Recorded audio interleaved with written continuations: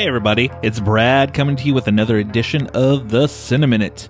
In this Cineminute, I'm going to talk with one of our littlest fans about Smallfoot and see what he thought of it, as well as just a little bit of what I thought of it. So let's get into it. Okay, this is Brad, and I'm here with one of our youngest fans, and we went to see Smallfoot, which I thought was a really cute, fun movie. What did you think of it? Good. The goat. The goat? What about the goat? When he screamed. It was funny? Yep. I liked the music in it. Did you like the music in it also? Yeah.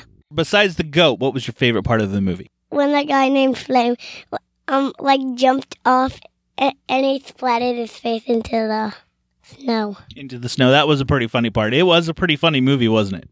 Yep. Would you tell people they should go see Smallfoot? Yes. Well, I would say it was a fun, cute movie. I enjoyed the music. I enjoyed the characters. The goat was funny, as he said.